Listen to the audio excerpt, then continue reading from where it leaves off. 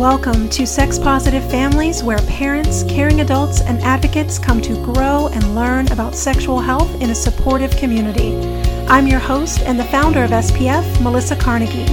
Join me and special guests as we dive into the art of sex positive parenting. Together, we will shake the shame and trash the taboos to strengthen sexual health talks with the children in our lives. Thank you so much for joining us.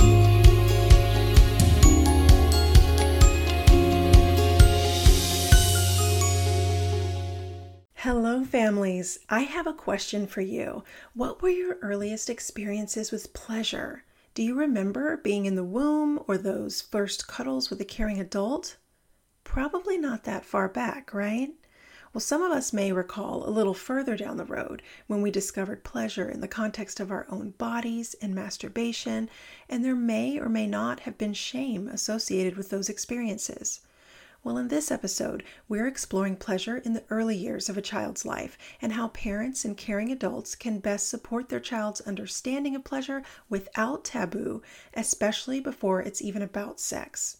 Helping me explore this important topic is Lydia M. Bowers, a sex educator who is passionate about helping families and other educators understand and appropriately support sexual development in individuals from birth to adulthood. She is a pleasure professional with O-School and an American Sexual Health Association ambassador with over 15 years experience as an early childhood educator. Want to know how to foster a healthy understanding of pleasure? Let's have a listen. I'm so excited to have you with us, especially for this topic. How are you? Good. How are you? I'm doing well. Yes, so glad to have you. Before we get started, if you can share with us, what has your journey been like to the work that you're doing now? I was in the early childhood education field for about 15 years.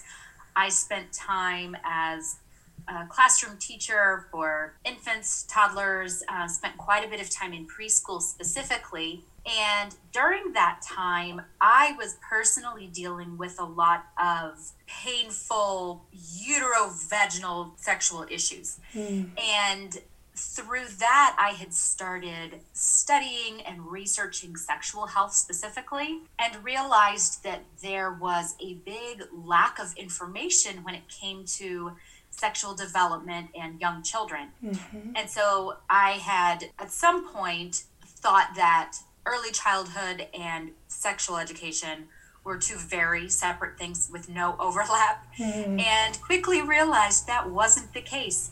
And so a lot of studying and research that I've done has been in that area, and have been able to talk at different conferences and talking to early childhood educators about sexuality development and talking to sex educators about early childhood development, and kind of finding ways to sort of bridge that and help people realize that it's something we have to start talking about really early. I think we certainly recognize that we need to be teaching kids different things, especially when it comes to issues about bodily autonomy and consent.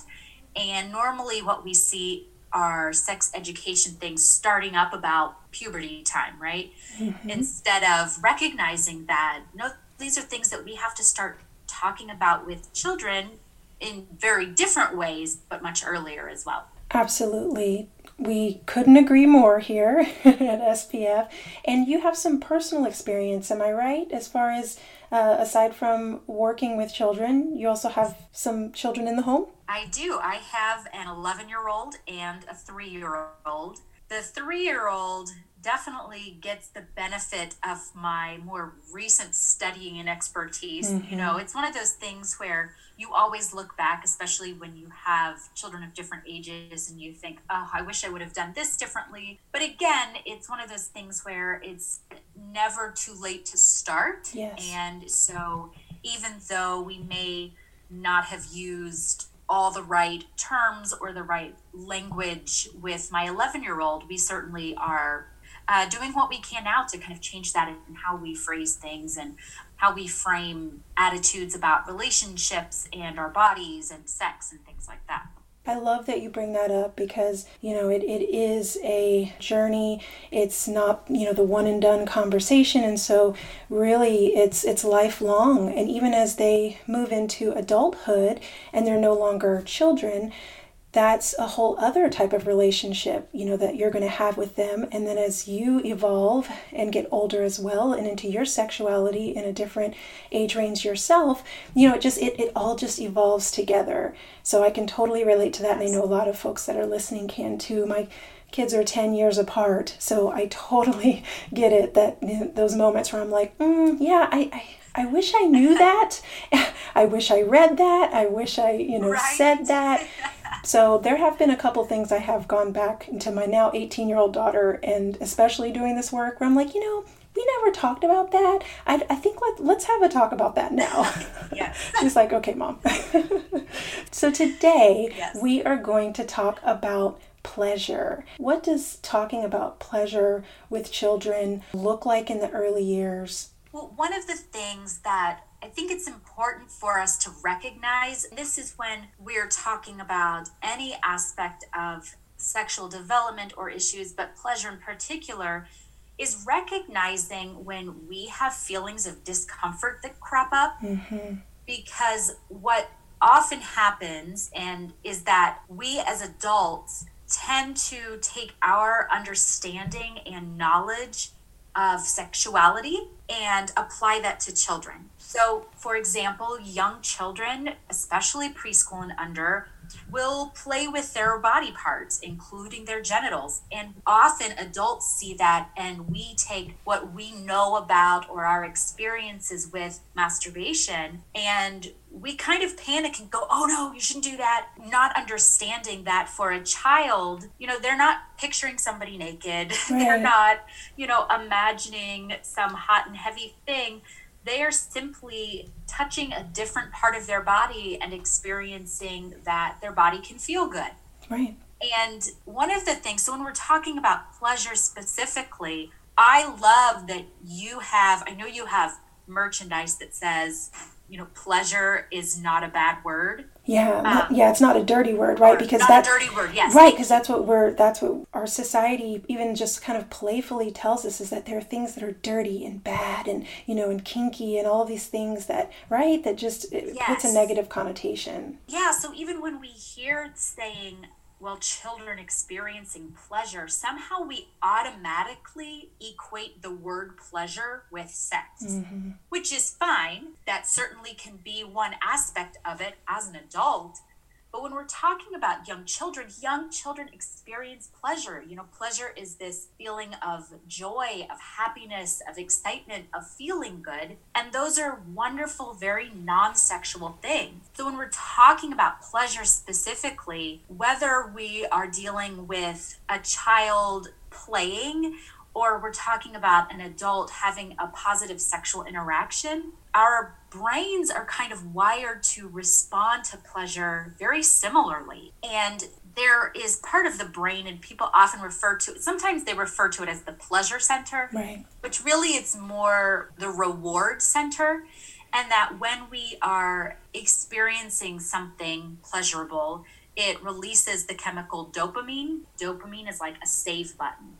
And that when that's released and is present, we remember it more and it holds more significance. And that's why, for early childhood, play is so important. Yeah. And if you start looking into early childhood studies, there's so much on how children have to learn through play. And that dopamine is part of it, because when they're playing, when they're experiencing pleasure from what they're doing, they hold on to it longer. Yeah. And then there's, other hormones and chemicals, oxytocin, serotonin, all these things that are released by the brain that are, calming and soothing and mood regulating. And when we are helping children identify these moments of pleasure non-sexually, then what happens is they can start learning to recognize that and trust that in their own bodies. So at some point down the line, when they're dealing with sexual pleasure, they can still be in tune with their bodies and recognize, yeah, this is something that feels good. This is pleasure, or no, this isn't pleasure. And maybe I need to figure out what's wrong or why I'm not feeling pleasurable about this. Yeah. You know what's coming to mind for me too when you talked about play is sadly our society, our American culture, as we get older, it starts to send us the message that, we've got to get serious, right? Now that we're adults, we've got to put the play away and we've got to get to work and we've got to get serious. So hearing you say that, like the first thing that came to my mind is like, wow, we really get to tap into that and get more encouraged to do that when we're younger and make, those like imprints, like you're talking about.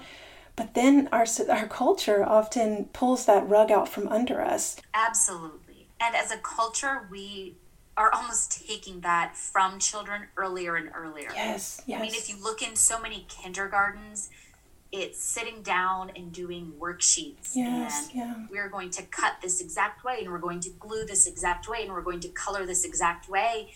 And children's brains aren't wired for that young. What we're doing as a society, frankly, is detaching children from their own bodies. Yes. And as a culture, we struggle with that. And we see now where, and I think this plays into some of the issues where we're seeing more and more people come forward, and not just in cases of violent assault, but where people are saying, okay, wait a minute.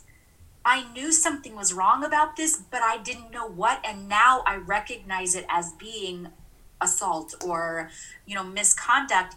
And some of that, I think, has to do with the fact that we are very detached from ourselves. And so it's hard for us. We start from a young age sort of being either separated from pleasure or being told regularly that what you're feeling isn't accurate. So sometimes it could be something like you're sitting in kindergarten and you're antsy and you're wiggling around and you just need to move, and you're being told you need to sit still, you need to sit still. Yep. Or things like when we tell a child, well, you need to hug grandma because it will make her feel sad, and the child feeling like, well, I don't want to hug grandma, but we're saying, don't be silly, that's your grandma, you hug them anyway. And we negate children's feelings and those feelings of what feels pleasurable and what doesn't. But then we expect them as adults to be able to know what feels good and what doesn't. And we see a lot of victim shaming or blaming, saying, well, you should have known better, or shouldn't you have realized something was going on? But we've started conditioning children from so young to not recognize the difference between what truly feels pleasurable and not, or what feels good to your body or not, or to your feelings. How can parents and caring adults initiate, some discussions around it? What are some topics or some areas that they can focus on? Well, I think one thing that is important is to work on, and this is something for adults to work on as well, so it's great especially for families, if as parents and caregivers, if you are doing this, then you're able to help identify it more in children. But just being mindful and being aware what feels good. So even if you're sitting down to a meal as a family, and more than just, oh, this is delicious, but let's get specific. Yeah. What is this taste that you are enjoying? What is this texture that you enjoy? And almost make a game out of, how can we identify what we really like? What is feeling good to us? And because the more we practice being intentionally present and mindful in these moments, it helps us recognize, as well as models that for children who will probably pick things up faster than most adults will when it comes to recognizing moments of pleasure. For sure. It can also be, especially when we're talking much younger children, with toilet training is a big one, where even with that,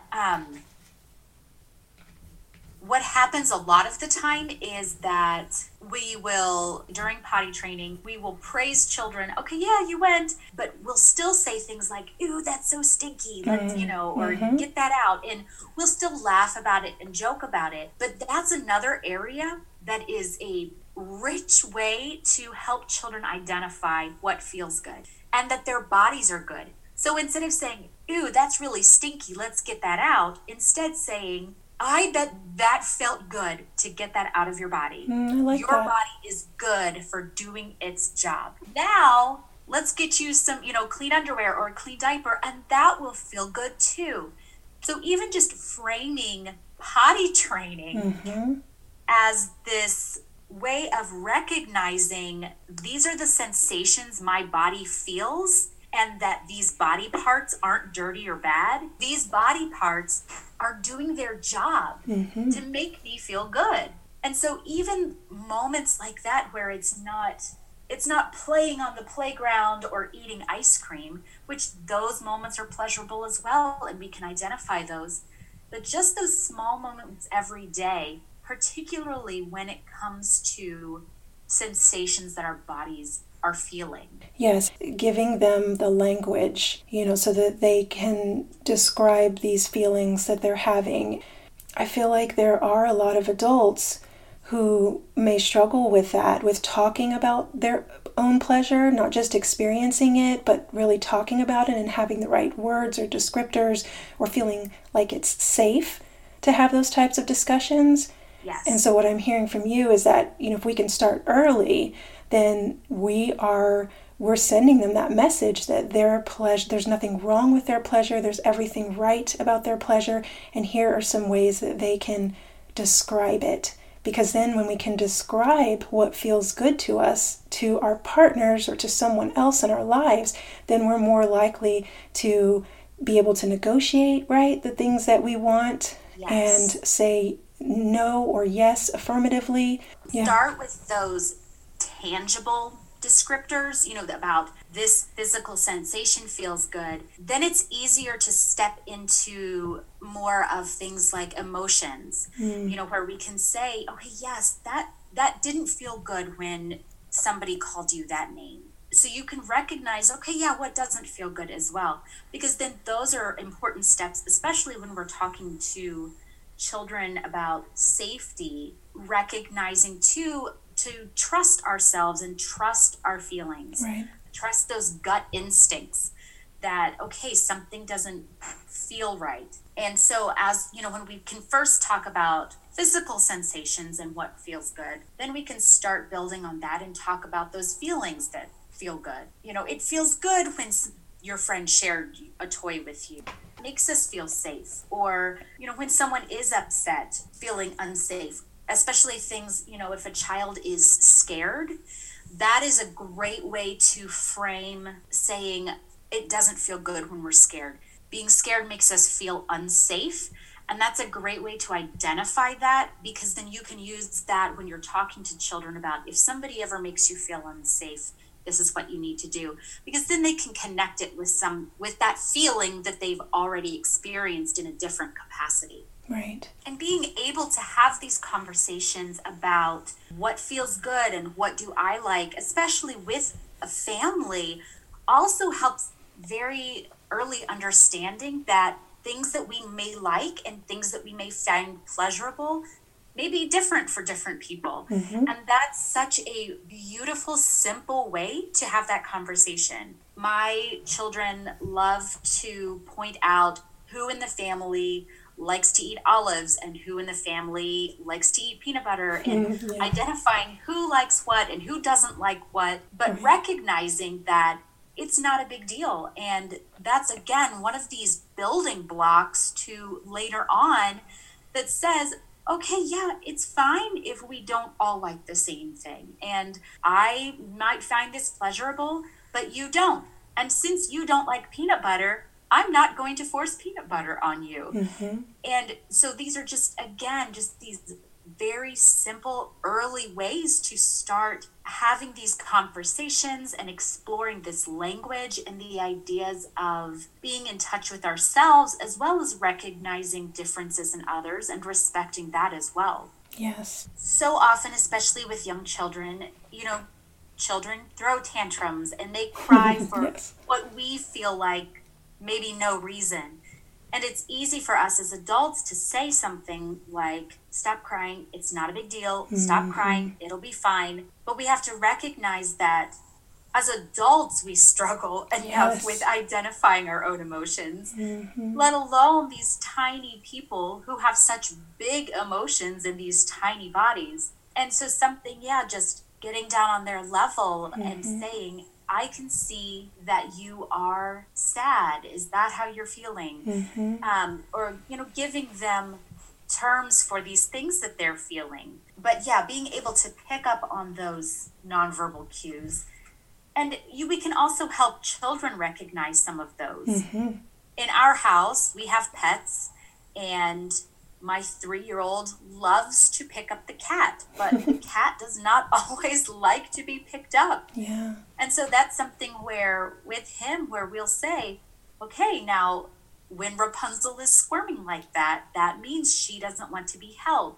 So even though she can't say no, we still need to put her down. Yes. And we can help with that. And sometimes that's the case, if there's younger siblings, if you're out on a walk and there's, a bird or a squirrel or something, right. Recognizing that, okay, here are these ways that we can recognize nonverbal communication in others. Absolutely.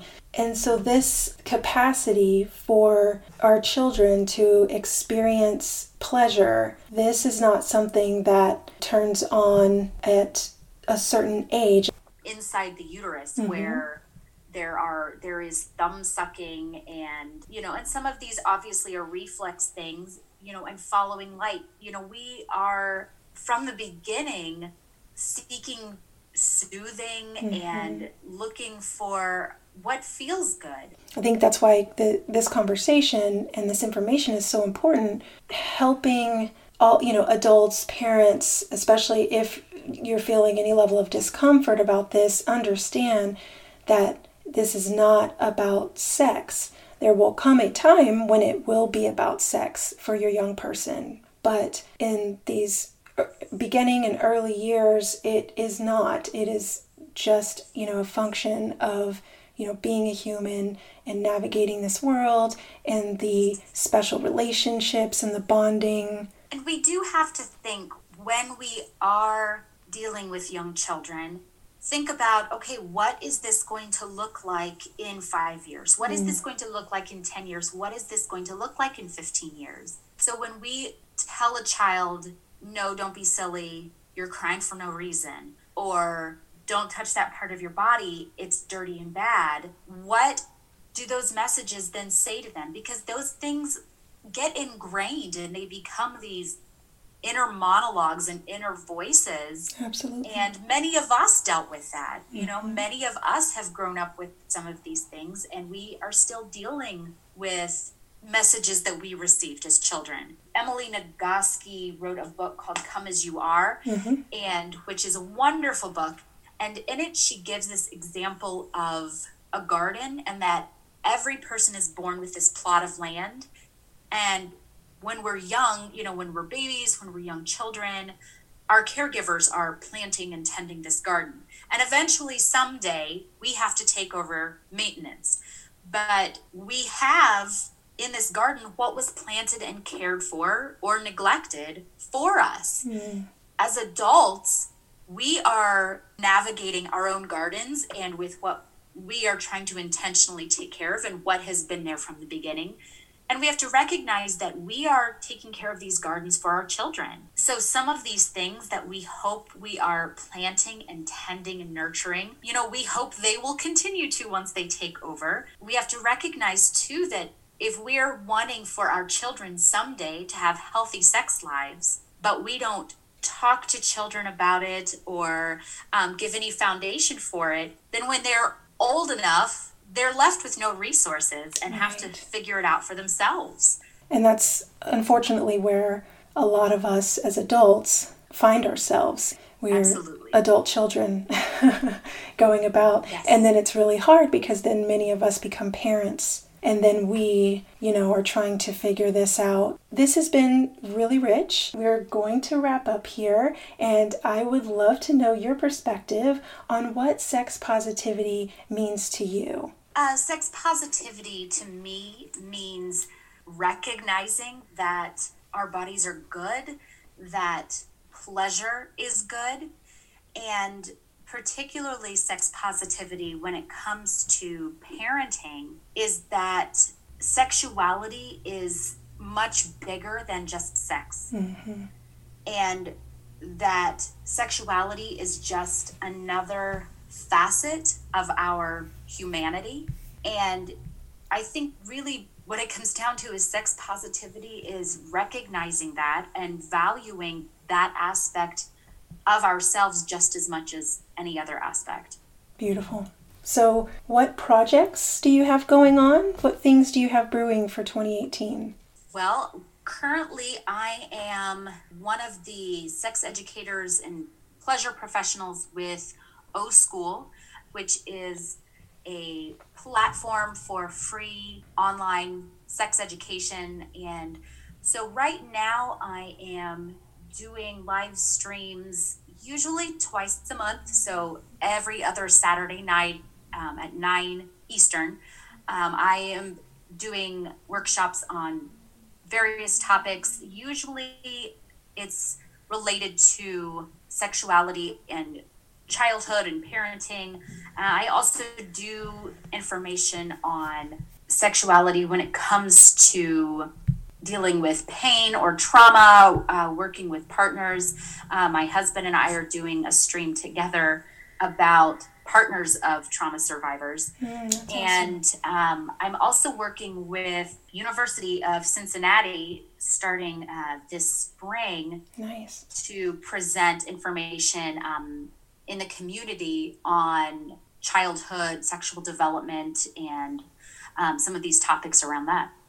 Excellent. So those are kind of my big focuses this year. Yeah, no, that's perfect. I think that, I certainly have tuned into some old school live streams, and they're such an amazing resource. Like just having so many sex educators, sex therapists, sexual health advocates that are really knowledgeable and really relatable, and just having you all as resources live, and ready and willing to answer any questions, and the range of topics that are available to folks. Amazing. Isn't it? It's just amazing. And then especially, for parents, and caring adults, I love that, that they have, you there and that perspective, because it's just so important that, we're nurturing that next generation, pursuing some better outcomes. So how can people find you in terms of, wanting to connect with you or work with you? Probably the easiest way is my website, which is www.lydiambowers.com. I'm Lydia M. Bowers on all the different social medias as well. But my website's definitely the easiest way. I have a newsletter there where I'll send out updates to like the live streams and workshops and additional resources and things like that. So that would be the best way. Excellent. Well, I will make sure that all of those links are included in the show notes. Lydia is also really good, and you're really good at this with your other live streams that you do as well, at creating some really comprehensive resource lists and things like that. So I'll make sure that we also include some resources relevant to this topic. So if folks want to learn more or read more about it. Yes. I really appreciate you sharing this time with us. You've been a wealth of knowledge, and looking forward to continuing this work. It's definitely needed. Yes, thank you for what you do as well. I you are on all of all of my parenting and family related resource lists. Thank you. That means a lot. There can never be too many, sex educators out there and folks doing this work. We have a lot of healing to do. Yes, and a lot yes. to learn. So I love that we can collaborate in these ways and really elevate these messages, because it takes a village. Yes. Oh, absolutely. Well, thank you so much, Lydia. Thank you. If you liked this episode and podcast, please leave a review in iTunes or Google Play so more people can find us. And you can always visit us on our website at sexpositivefamilies.com. There you can shop Sex Positive swag in our online store, connect with us across our social media platforms, join our Facebook community, and learn more resources to help support sexual health in your family. Until next time, I'm Melissa Carnegie. Thank you for supporting content that strengthens sexual health talks in families.